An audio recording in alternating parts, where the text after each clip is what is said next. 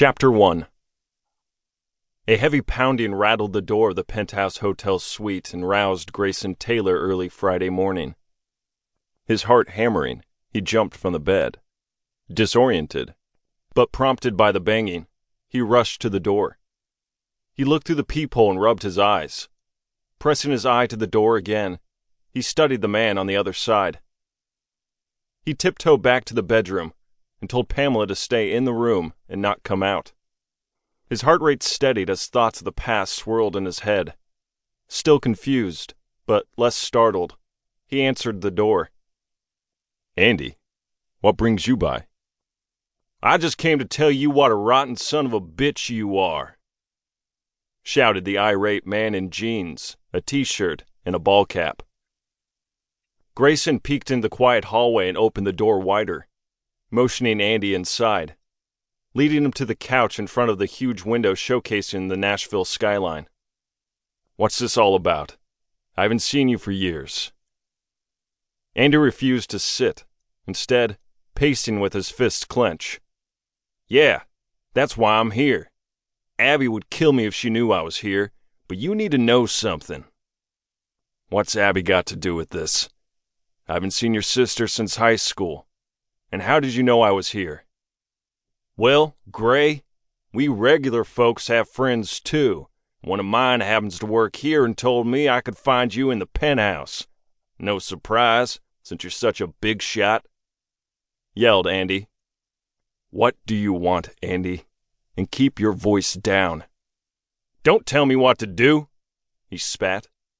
"You've always thought you were better than us, but I'm sick of watching Abby struggle while you live your life without a care in the world, getting richer and richer."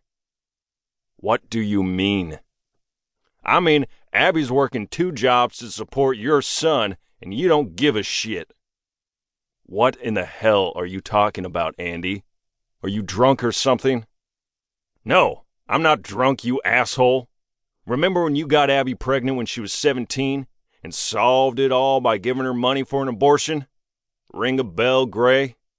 Gray went pale. "Yes, I do remember, and I'm not proud of it." "Well, unlike you, Abby didn't feel right killing a baby because he was an inconvenience. So, for the last 17 years, our family worked hard to help Abby and her son. He wants to go to college when he graduates next year, so Abby's been working 2 jobs to help save money. They live in an apartment out by the airport, and she has a job at a school and works at a pizza place at night. I'm sick of watching her suffer. And knowing you have no worries pisses me off." Gray's knees wobbled. He sat on the couch. "Andy, you have to believe me. I had no idea. I've always regretted what happened with Abby and the baby, but she made it clear she didn't want to see me ever again. So I stayed away." "I'm sure she still doesn't want to see you, Gray. But I don't think it's fair. Taylor's a great kid. He's smart and responsible and a good son. He deserves more." "Taylor? She named him Taylor?" "Yes, he looks just like you," he said with contempt. "So, maybe you can find a way to help him. She's too proud to ask or take anything, but like I said, Taylor deserves a future. And I'm sure you'll be at the party tomorrow night at Silverwood, won't you?" "Yes, I will. All the record companies will be there. It's one of the main reasons I made the trip to Nashville. Why?" "Well, Taylor works at Silverwood during the summer, so you'll see him at the party. Maybe when you see him, you'll decide to step up and be a man. Call me when you do," said Andy, as he thrust a card at Gray. They both turned as they heard a loud knock on the door, and a voice said, "Mr. Taylor, Nashville Police, please open the door." Andy followed Gray to the door as Gray opened it. "Officer?" "Mr. Taylor, we had a report of a domestic disturbance. Is there a problem?"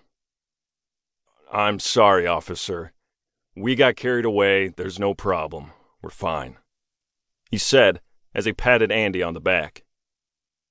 "Is that right, sir?" asked the officer of Andy. "Yes, officer. Sorry to trouble you.